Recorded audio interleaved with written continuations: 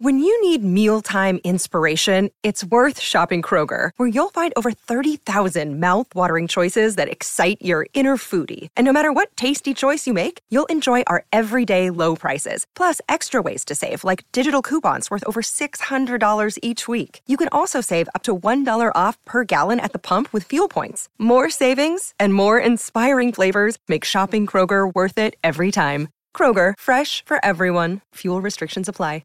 Another day is here, and you're ready for it. What to wear? Check. Breakfast, lunch, and dinner? Check. Planning for what's next and how to save for it? That's where Bank of America can help. For your financial to-dos, Bank of America has experts ready to help get you closer to your goals.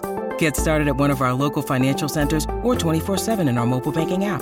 Find a location near you at bankofamerica.com/talktous. What would you like the power to do? Mobile banking requires downloading the app and is only available for select devices. Message and data rates may apply. Bank of America N.A., member FDIC. Hey, this is your host Brian Wayne here, and I'm here to let you know, in case you did not know already, that the Cheers to Comics podcast has since evolved. And if you're looking for a new shiny place to get your comic books from, then you need to head on over to shopcheerstocomics.com. It's like cheerstocomics.com, only with the shop in front of it. Shopcheerstocomics.com, and if you use code PODCAST at checkout, you're going to save yourself 10%. And I'm constantly adding new inventory, hot spec books, everything, any type of book under the sun. As it comes under my radar and it gets added into the inventory, I make it available to you. So remember, head on over to shopcheerstocomics.com and use code PODCAST at checkout and save yourself 10%. Age of Radio.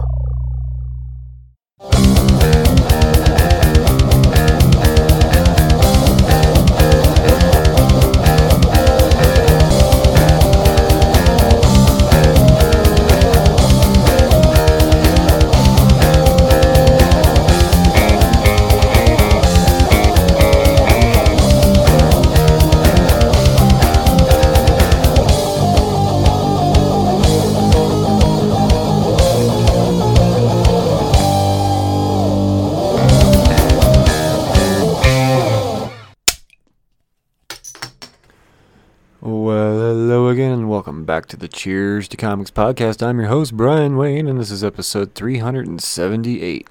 The 378th episode of the Cheers to Comics podcast will be a creator corner, and the creator that I cornered on this here episode is none other than Richard Fairgray. You don't know that name?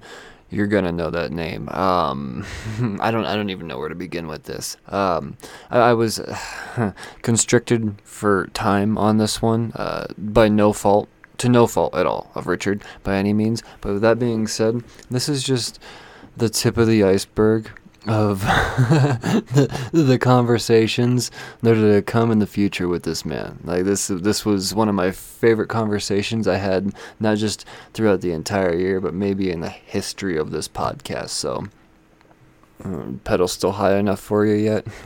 But yeah, no, Richard Fairgray, you are going to learn all about Haunted Hill coming soon, and just the way he does this. This is not a Kickstarter, this is not a crowdfunded project, this is just a free thing that he's putting out, and we're going to learn all about it. But first, I have to tell you about the sponsor and newest affiliate of the Cheers to Comics podcast, and that's going to be Nerds Forever. 307nerdsforever.com.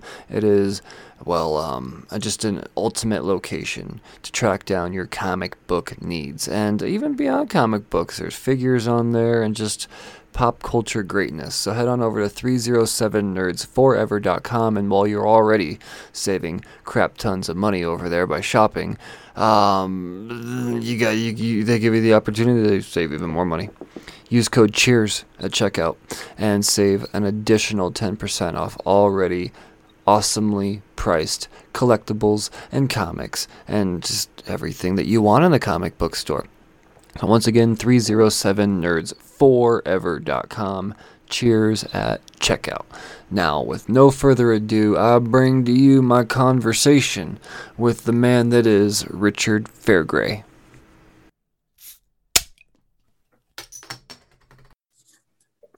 All right, Richard, how you doing, man?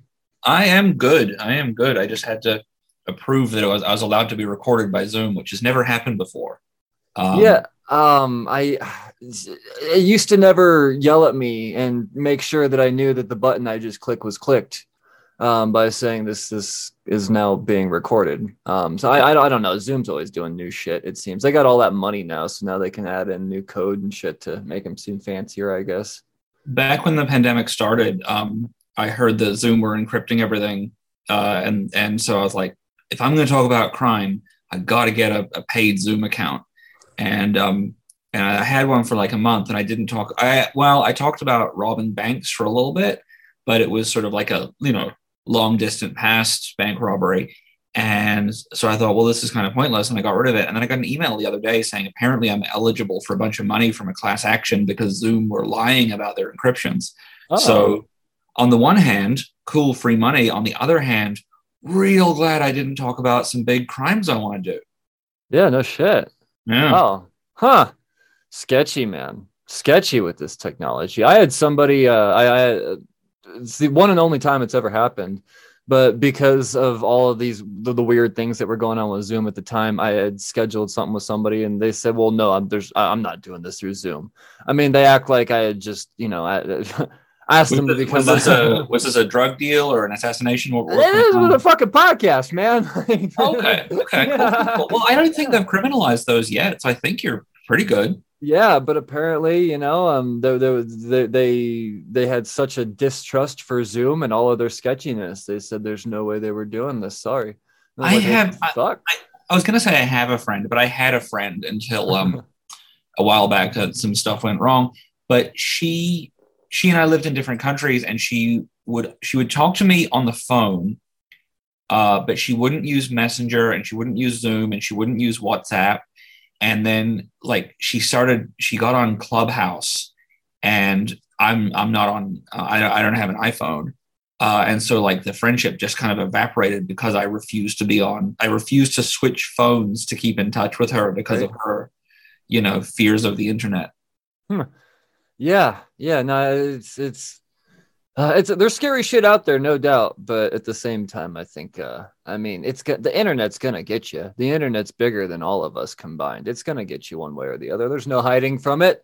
Just do the goddamn call, talk to the people that you love. And yeah. I want to agree with you, but also I did just buy a flip phone so that I can text my tweets so that I will stay off that toxic garbage platform. Well, that's a little different. That's like an Ari Shaffir move right there. I know he did that, and then as soon as he didn't, he got in trouble. It's a wise move. But you're still staying in contact. You still have the ability to go back and forth. You're just at its lowest level, but to completely. I don't know, man. So fucking comic books, all these comic books. I love them. Can't stop it. Got to keep making them.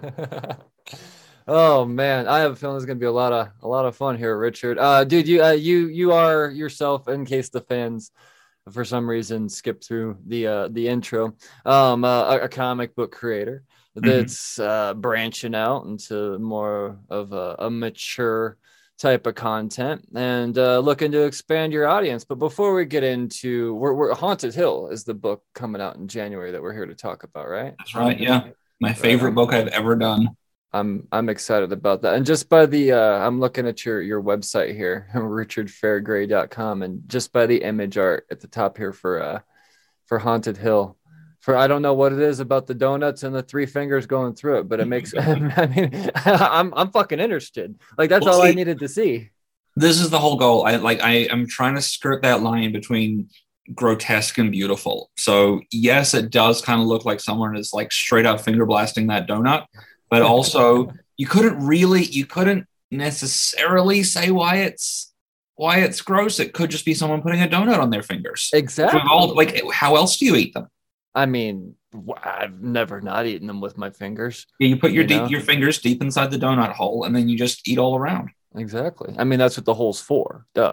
Yeah. I mean, I did used to think that. I used to think you could just put it on your thumb, and it works, but you have to kind of do this real careful dance of kind of circling and chewing further and further. As soon as you break that circle, you're donezo. Oh yeah, or I mean, there's always the opportunity to bite in your knuckles. You know, I mean, once you do that, you don't ever want to do how ham are you going on this bad boy? Well, what kind of donut is it? How man? enthused are you?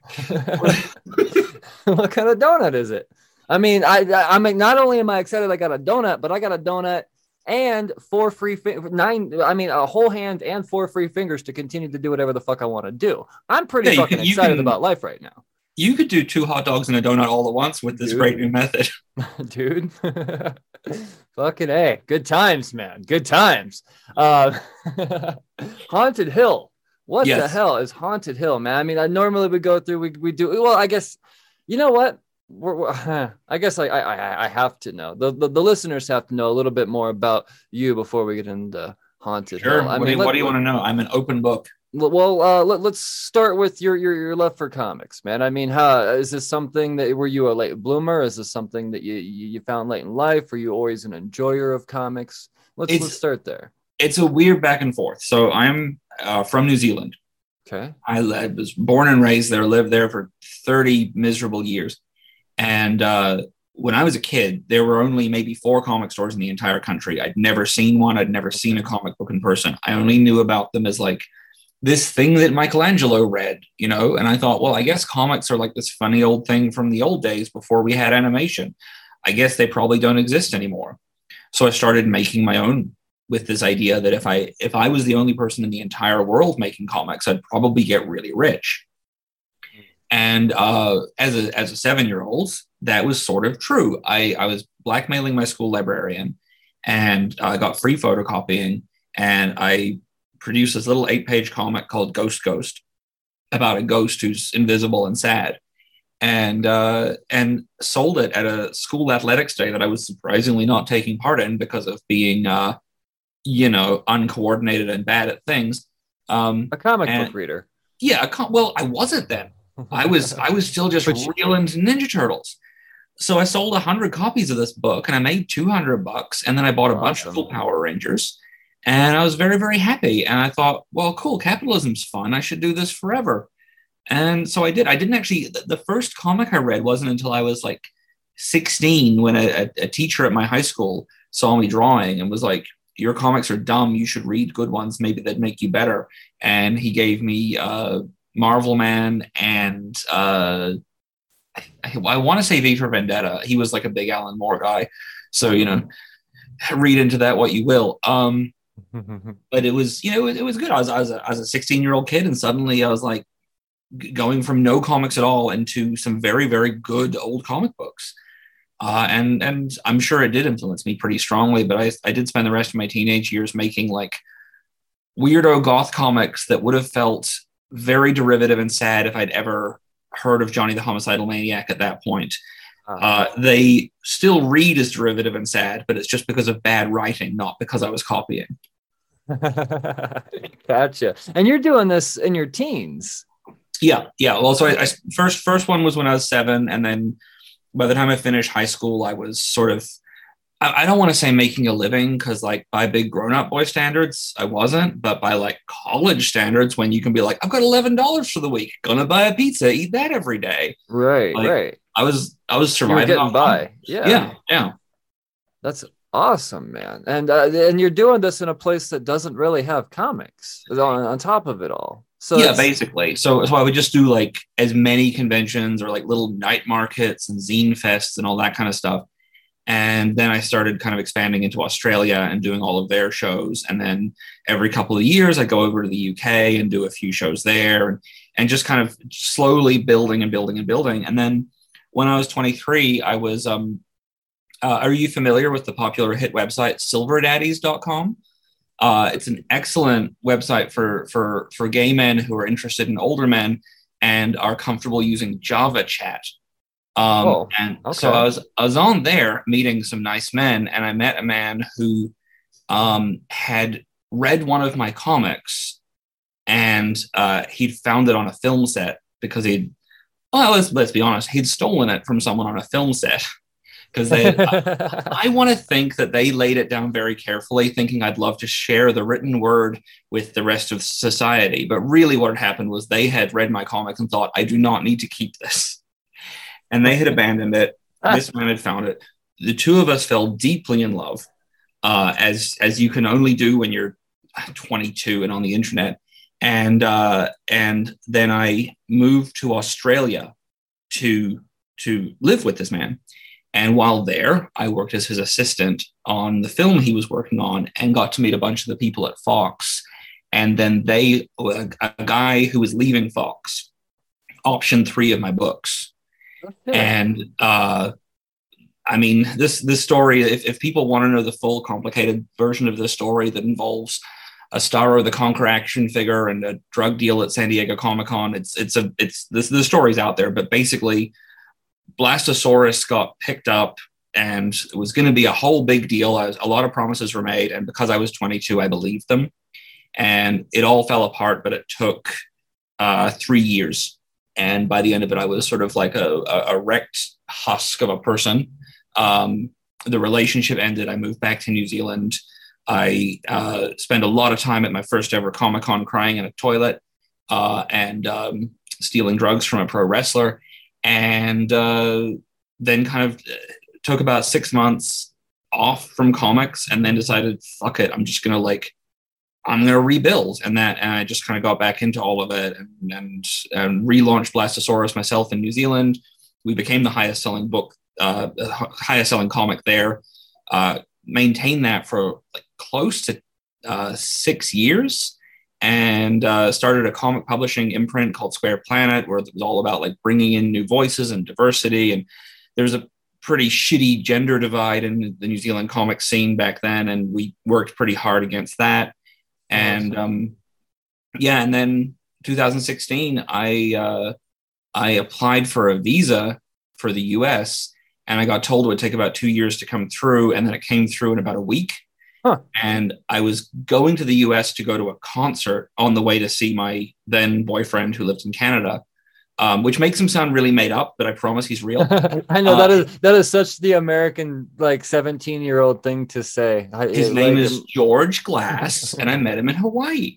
For all the Jan Brady enthusiasts out there. Anyway, so I thought, well, I'm leaving in 4 days. I might as well just move to America in 4 days now that I have the visa. So I had a comic convention to do, and I took along every single thing I owned. And with every book that sold, I gave away a personal item. And then I hopped on a flight to America with a big tub of money and a plastic skeleton and started my life all over again with no real plan. So far, it's going okay. Wow. Oh man, what a story, dude. I 7 years old, you're blackmailing your librarian to I mean, essentially carry your books. And then, I mean, as a teenager, you're doing I mean, you've got Blastosaurus going. Well, was that at 22 when Blastosaurus hit? Yeah, 22, I started doing Blastosaurus. Okay, gotcha. Then I'd done like a pile of graphic novels and gotcha. A bunch of other stuff. There's 239 books with my name on them at this point. Jesus Christ.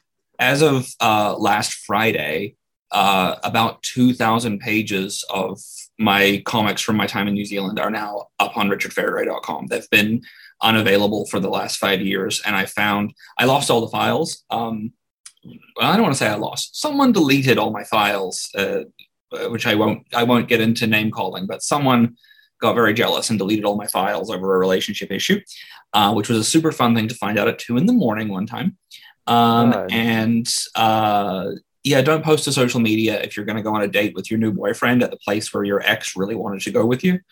If they have all your passwords. Also, don't make your passwords your name. It's a real dumb move, Richard. Well, fuck, I gotta change all mine right now then. Shit. You can use my name if you want. Okay. All right, gotcha. I will, as a matter of fact.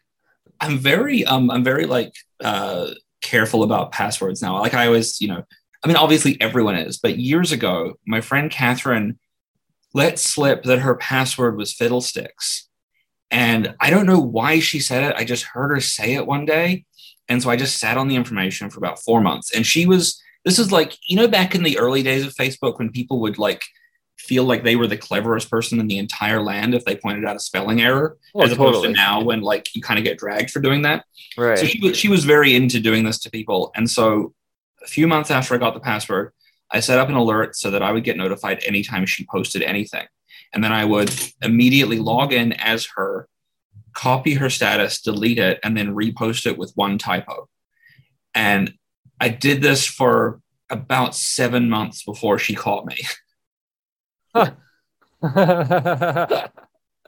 This is the thing. Oh when my I was a kid, I feel like my mother is she's a criminally minded person. She doesn't do any crime, but she has that kind of grifter mentality.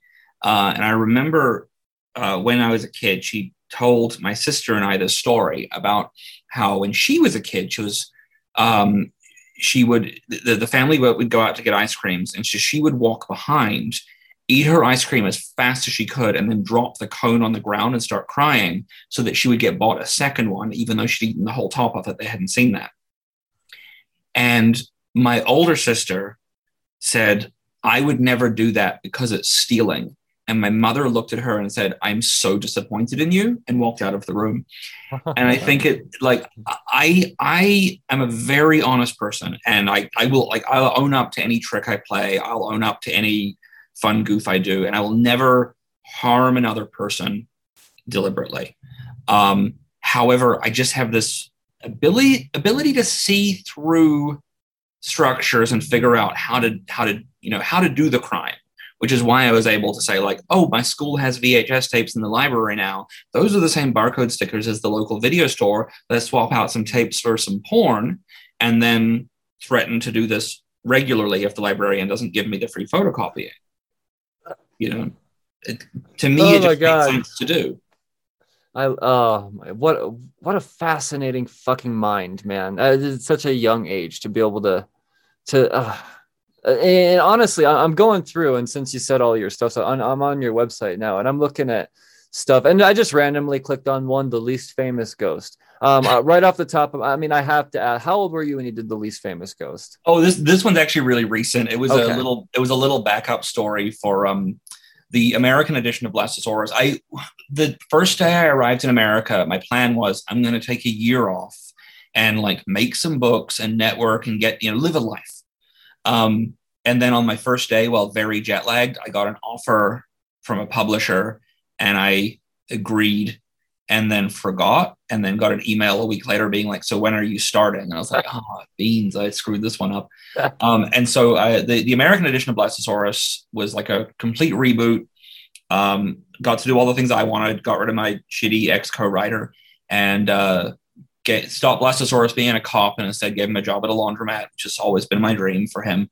And each book was a 24-page comic, and then I got to do a little 4-page backup, and I could do whatever I wanted. So I wanted to expand the world of Freakout City, where Blasto lives, which is just this weirdo place filled with possibilities.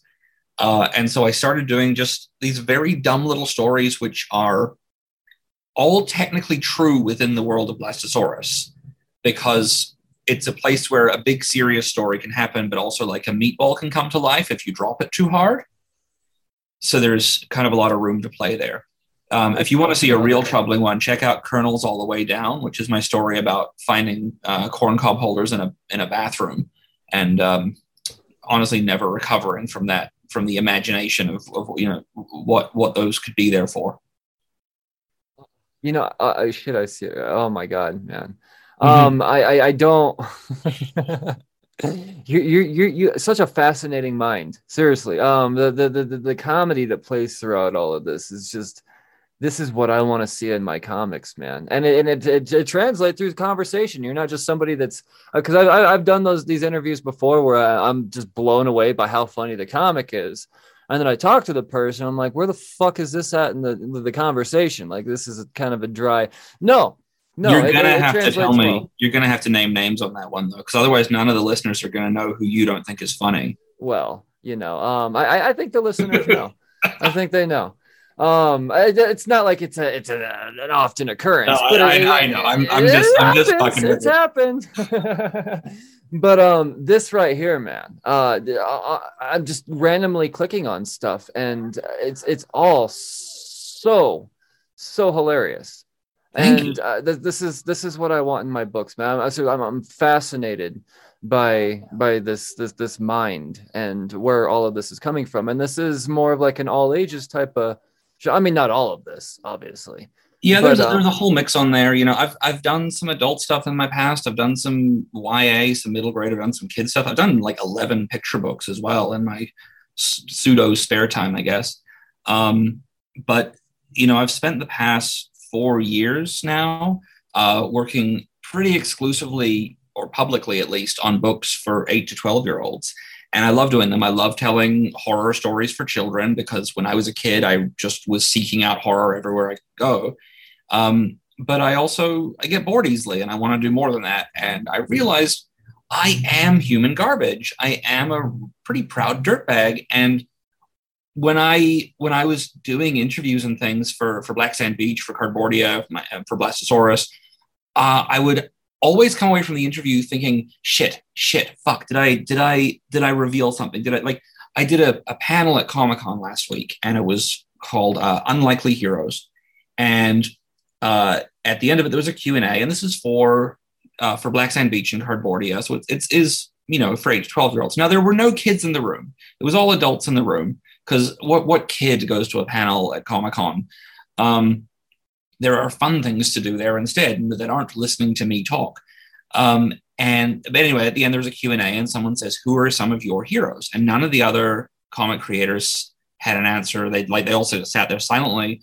So I leant forward and I said, Dr. Anthony Fauci and Grandpa Munster, real name Sam Dracula, the 2 sexiest men alive. Then I corrected myself and I said, obviously, Grandpa Munster is dead, both as an actor, Al Lewis, R.I.P., but also as a character, since he is, in fact, a Dracula. But I did buy a mask of his face from Amazon that I get my husband to wear sometimes, and oh boy, does it give me feelings. And I thought that was like a cute, funny bit to do, and also true. But suddenly I was like, oh shit, no, these are all people who are here to hear me as children's author, and I just can't seem to find that balance. So I thought, you know, the pandemic has made us all kind of rethink where we are and what we're doing. And I just found a Skittle on my floor. This is quite exciting.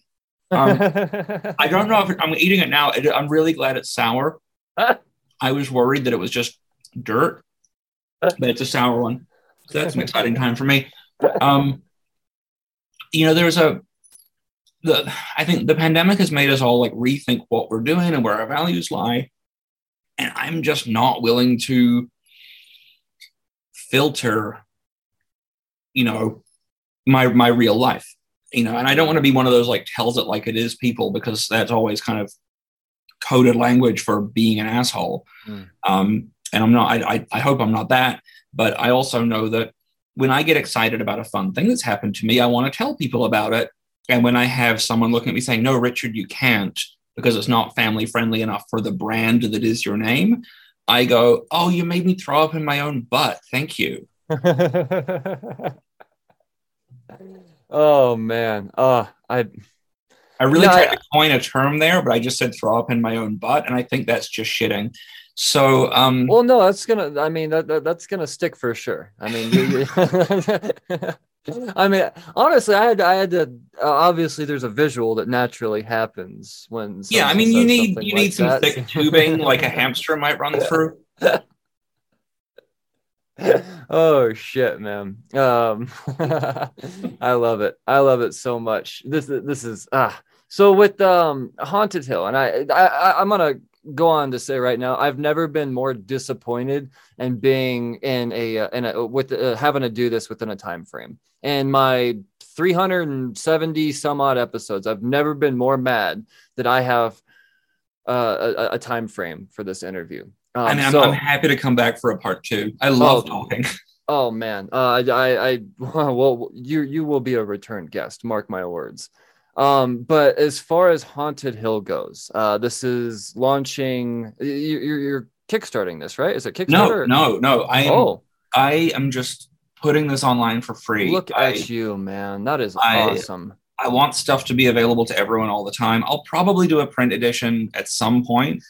because I love doing conventions. They're fun for me, but I don't know. Maybe I'll Kickstart it. Maybe I'll just print it. There's no plan in place.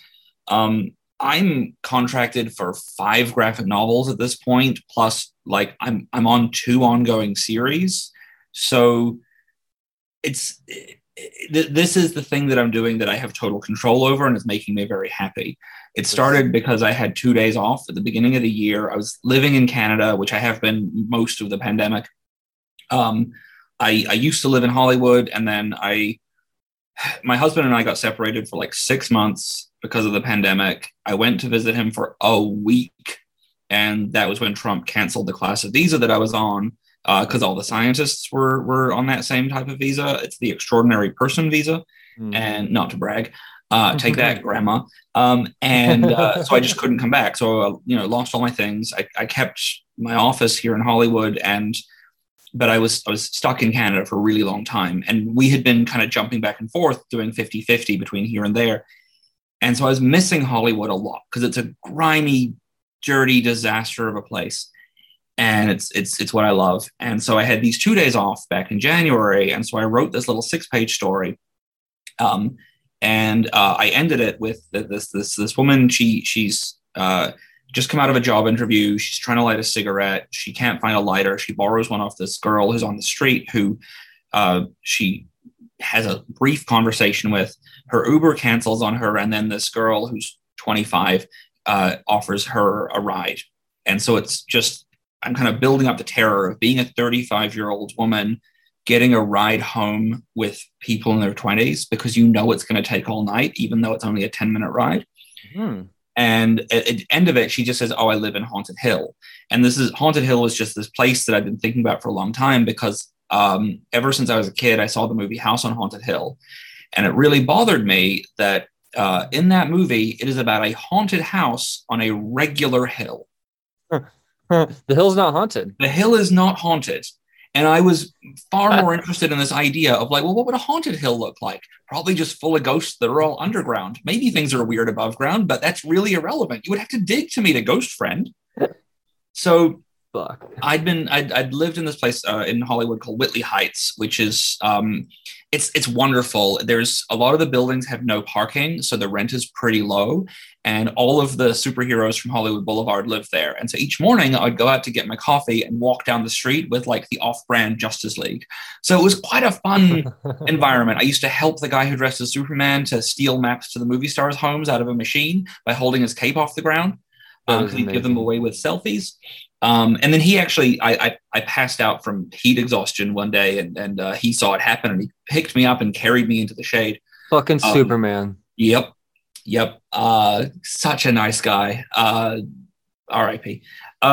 Anyway, so I thought I'll base it on this. And I came up with this whole backstory of like, okay, it was just a housing development started by a guy named Obadiah Haunted, who had got his name from being from his job. He was a vessel for ghosts and demons exorcised from wealthy British children.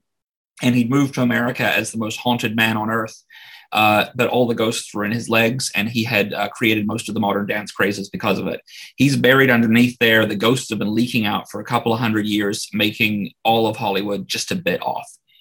And that makes it sound very goofy and silly, but at the heart of it, it's this surrealist soap opera about a 35-year-old woman just being far too tired to deal with 25-year-old dudes talking about like how their screenplays and how funny it is when they mistreat women. And it's a lot of fun. I'm writing it in 6-page installments, and then I write it in the morning, and then I immediately draw it over the next 2 days. And I just started doing it in my spare time, and suddenly I've got like 160 some pages, which works out to 12 issues. That can't be right. I've got over 200 pages, which work out to 12 issues. I just did bad counting in my head. So each issue is 18 pages. I'm going to be putting it out like 6 pages a week, the first 3 Thursdays of the month. But the first full issue will go live January 20th. And then the first Thursday of February will be the next 6-page installment. And my plan is just to do this forever. It's a little bit based on my own life. It's based on this place that I live in and love more than anywhere in the world. You know, there's this there's this fish that appears in a lot of my books. And my office is in what was the first mall in the world.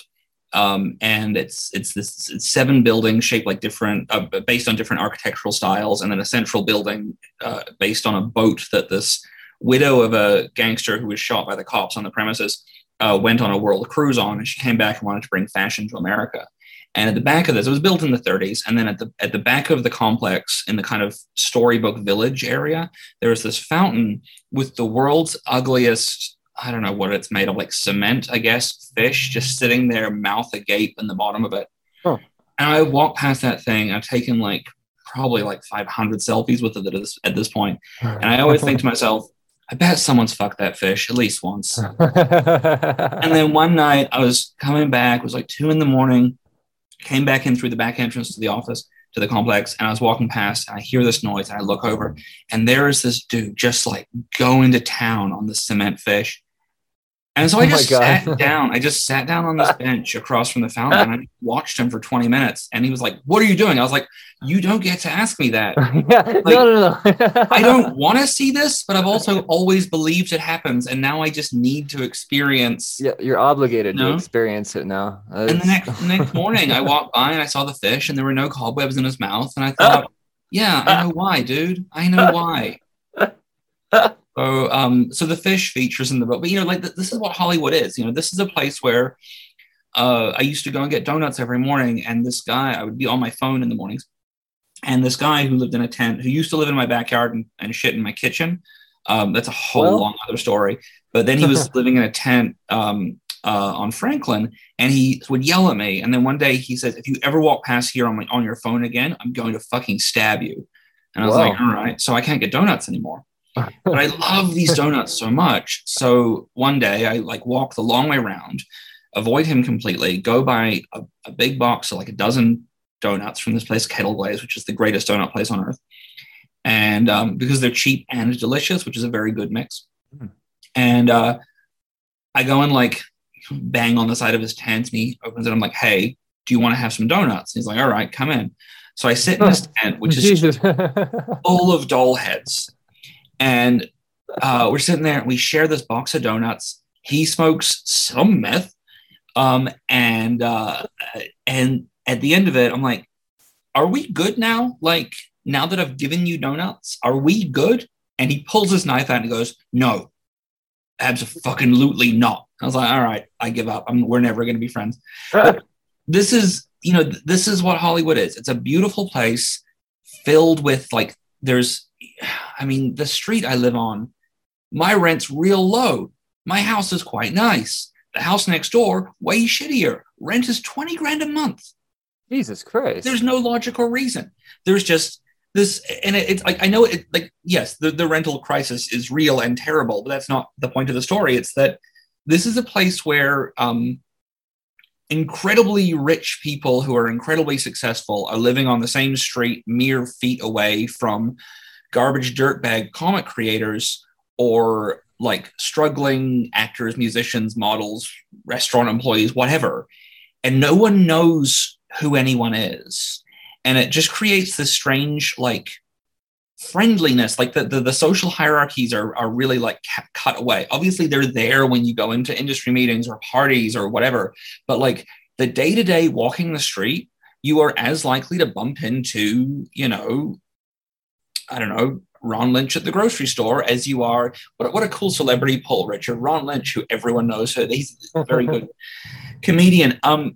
You'll see the dean from Community is at the cafe that you go to, but there's also like Andrew with his tent full of doll heads shitting in your kitchen, and your roommate not believing you. And I'm not saying it's good necessarily.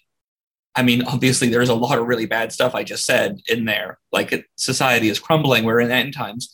But it creates this strange magic. It's old and new architecture rubbing up against each other and creating a strange friction, which just spurs on something impossible in the air. And I want to capture that. And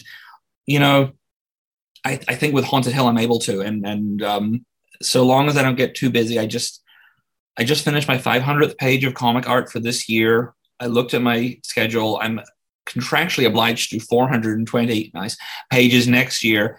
And that doesn't include Haunted Hill or the new series I just sent a pitch out for to a company who said the words to me, whatever your next idea is, we want it. So I think I'm kind of committed a little too hard, but fuck it. I'm just going to do it. And if I have to take a butt ton of Ritalin to manage, I'll just get by. Well, I mean, no one's going to judge you for it, man, because I promise I'm a fan. Seriously, I didn't find your work until this conversation. It was your emails, honestly, was enough for me to be like, I fucking think I like this guy. You know, that's all it was for me. And, you know, I mean, you were in, and now as we continue to go on, I think anybody that's listened to this conversation at all, they're going to be interested in everything you put out. So for a company to say, we want your next idea, whatever the fuck it is, does not surprise me one bit. We've been talking for 30 minutes and I want to read whatever the fuck the next thing you put out is, Richard. Seriously. It's like that, man. And the way you do it, you're carefree, you know, this is going to be my life's work, but I'm going to put it out for free. In the meantime, I'm going to, you know, just make comics elsewhere as well. And here's the thing, you know, I'm not saying it's not easy to make money in comics or any creative industry, of course, but like I see these articles all the time now that are like the secret horror of being a writer, the things you don't know of how terrible it is. I'm like, yeah, those things are all true. You're right. But I grew up at a time when no one, like, those articles didn't exist. When I decided to be a writer as a kid, it was because I just assumed I could. And I think that if 7-year-old me had been told, hey, this isn't a job, I would have been like, okay, cool, I'll go off and do like professional basketball instead or whatever. Obviously, I couldn't do professional basketball. I'm too afraid of heights, so I didn't grow tall enough. But you know, I would have just abandoned this, or I mean, I don't know, maybe I wouldn't have, but I could have very easily abandoned this if I thought it was impossible. And instead, I just kind of kept doing it. You know, I paid my way through college by being a stand-up comedian while I made comics and did conventions, and then I actually quit and got a job as a high school teacher as soon as I finished college. And then suddenly realized, like, I looked at the numbers, I was like, oh, I'm making less money by having like a responsible job than I was by doing the thing that I enjoyed. But it just was such a block in my head of like, oh, I'm meant to grow up and be miserable now, like all the adults that I know. And, you know, fortunately that coincided with like getting the call to move to Australia and live with the man I was sure I would be with for the rest of my life if he hadn't turned out to be secretly married, and to pitch these books. And so I've just kind of never stopped doing it. And, you know, if something doesn't work, I just pivot or I stick with it and do another thing on top of it. And I've always found that like giving away work for free tends to get more people to buy it later. It's not a terrible business plan. That's for sure. I've seen it work in the past before. And I mean, obviously I'm like, I write and draw and color and letter and do everything myself. And I'm very lucky that I have those skills. But like, and a lot of people are not in that position, but you know, still I'm not saying that anyone can do it anyone can do this. And I'm not saying that I don't have a lot of like good luck in my past and present, but it's that I absolutely know that if I had read a bunch of articles that said this is an impossible thing to do, I would have said, probably not going to do it then. And I think maybe that's a weakness in me, but it's also, I just think like, if people keep telling you can't be something, that filters through.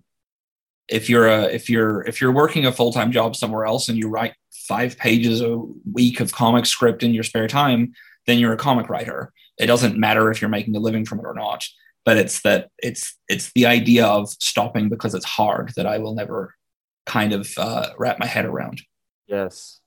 Man. Those are some words to go out on, Richard. Seriously. What a beautiful way to wrap this up. Seriously. I mean, we were talking about throwing up in assholes earlier, and now here we are. I never said throwing open. I just said put a hamster with 2 in there and throw up straight into it. Yeah, so I mean, tomatoes, okay, tomatoes. If anyone wants to market my brilliant idea for a hamster width tube for your butthole, I would like it to be called Richard Gere. You're welcome, and I'm sorry. Oh man, I hope you're still doing stand up, dude. Otherwise, you're. Oh no, I had to catch 2 buses to get to the club, so I stopped doing it. Yeah, I'm legally blind, so I can't drive. So it all really. Yeah, they don't let blind people drive. It would be a disaster. Well, fuck you. All right, man. Shit, I got none. You fucking asshole. All right, I got one dead eye and then one eye that has about 3% of what a normal eye can see. So I can't see depth and shape. I can't see an entire comic page at once. So I draw real close and just remember what it all looks like. What the fuck, dude? All right, no, you're coming. I know that you got stuff coming out in the spring, and I already cannot wait to schedule our next conversation, Richard. I am beyond fucking excited for Haunted Hill. I've got like 114 little pages, at least 116 pages of stuff to go through on richardfairgray.com to oh man. There's a lot there. There's almost 2,000 pages of comics. No shit. Fuck wild. I have to ask you a question, which I probably shouldn't do publicly, but fuck it, I'm gonna. When I emailed you about doing this, did I send you my press kit, or did I email you before I had my fun press kit put together? Oh, I don't have a press kit. I had this idea that I should be really honest in my press kit, so at the end it has my contact information, but It's like Twitter, Instagram, email, website, and my Grindr username. Okay. And I still haven't decided whether it's a really good idea or a really bad idea. And I don't know if it's like, I mean, the rest of the press kit is very much who I am. So if they get to the end and see that, they probably are already on board. But if I had sent it to you, I wanted to let you know the update. At the time, my Grindr username was Napoleon Bone Together, but now I've gone more geeky and I've changed it to Sequest DTF. I fucking love it, man. All right. You heard him, listeners. You heard him. I seriously, Richard, I'm not just saying this. This was fucking up there with the conversation of the year for me. I had a goddamn blast talking to you, and I can't wait to dive more into your work and just I love fucking comedy, man. You have a lifelong fan from here on out, at least one more from this conversation. That's wonderful. Ah, man. Well, like I said, I've never been more disappointed. I've had to keep this within a time frame, but at the same time, it just gives me that much more excited for come spring, because I know you have more coming and I can't wait to talk about all of that. So I'll be sure that I have hours if need be to continue this, because I feel like we're just scratching the surface of what could be even more and more amazing Creator Corner conversations. So Richard, I appreciate your time, man, and I can't wait for more. Thanks for having me. Anytime, brother. We'll talk soon. You stay safe. You too. Yes, sir. Cheers.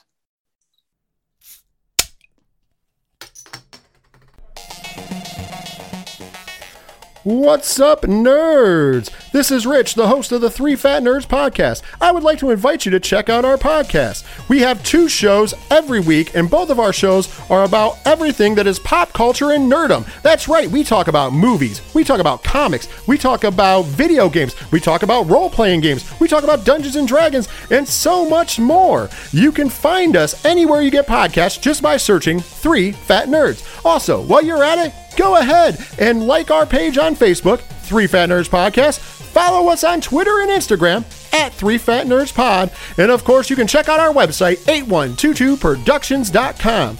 Most importantly, I hope you enjoyed the show. With that being said, there's only one thing left to say. That's later, nerds.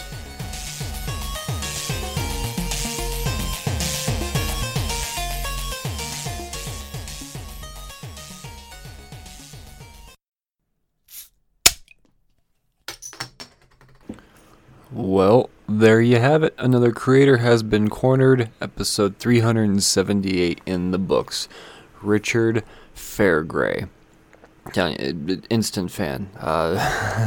You could probably sense it in my just everything. As I was talking to this guy, had me fucking rolling. And I'm a fan. He's got himself a new fan. I'd imagine a few more too, you listeners, huh? So head on over, check out richardfairgray.com and stay tuned for Haunted Hill, and make sure you check out all of the other stuff he has, because it's pretty fantastic. It is not just pretty fantastic, it is very fantastic. So richardfairgray.com. Now, this is the part of the show where I remind you to leave all of those fantastical 5-star reviews, and you can now do so on Spotify. It's about frickin' time. So after you're done listening to this here episode, leave those 5-star reviews. You could see it right there. Just the little 5-star thing. And if you haven't left a 5-star review yet on Spotify, or not on Spotify, or on Apple Podcasts, or Good Pods, or Podchaser, or anywhere else you can leave positive feedback, then do so. Consider it a Christmas gift to your favorite comic book podcast. Those 5-star reviews are huge for the growth of the show, so go on, do that now. Remember, shopcheerstocomics.com. Use code podcast at checkout to save yourself 10% more while shopping comic books. And for the rest of your comic book content, remember, cheerstocomics.com. It's all right there for you. So, I will talk to you the next time there's things about comics to talk about. In the meantime, I command you stay safe and read responsibly. Cheers, falls.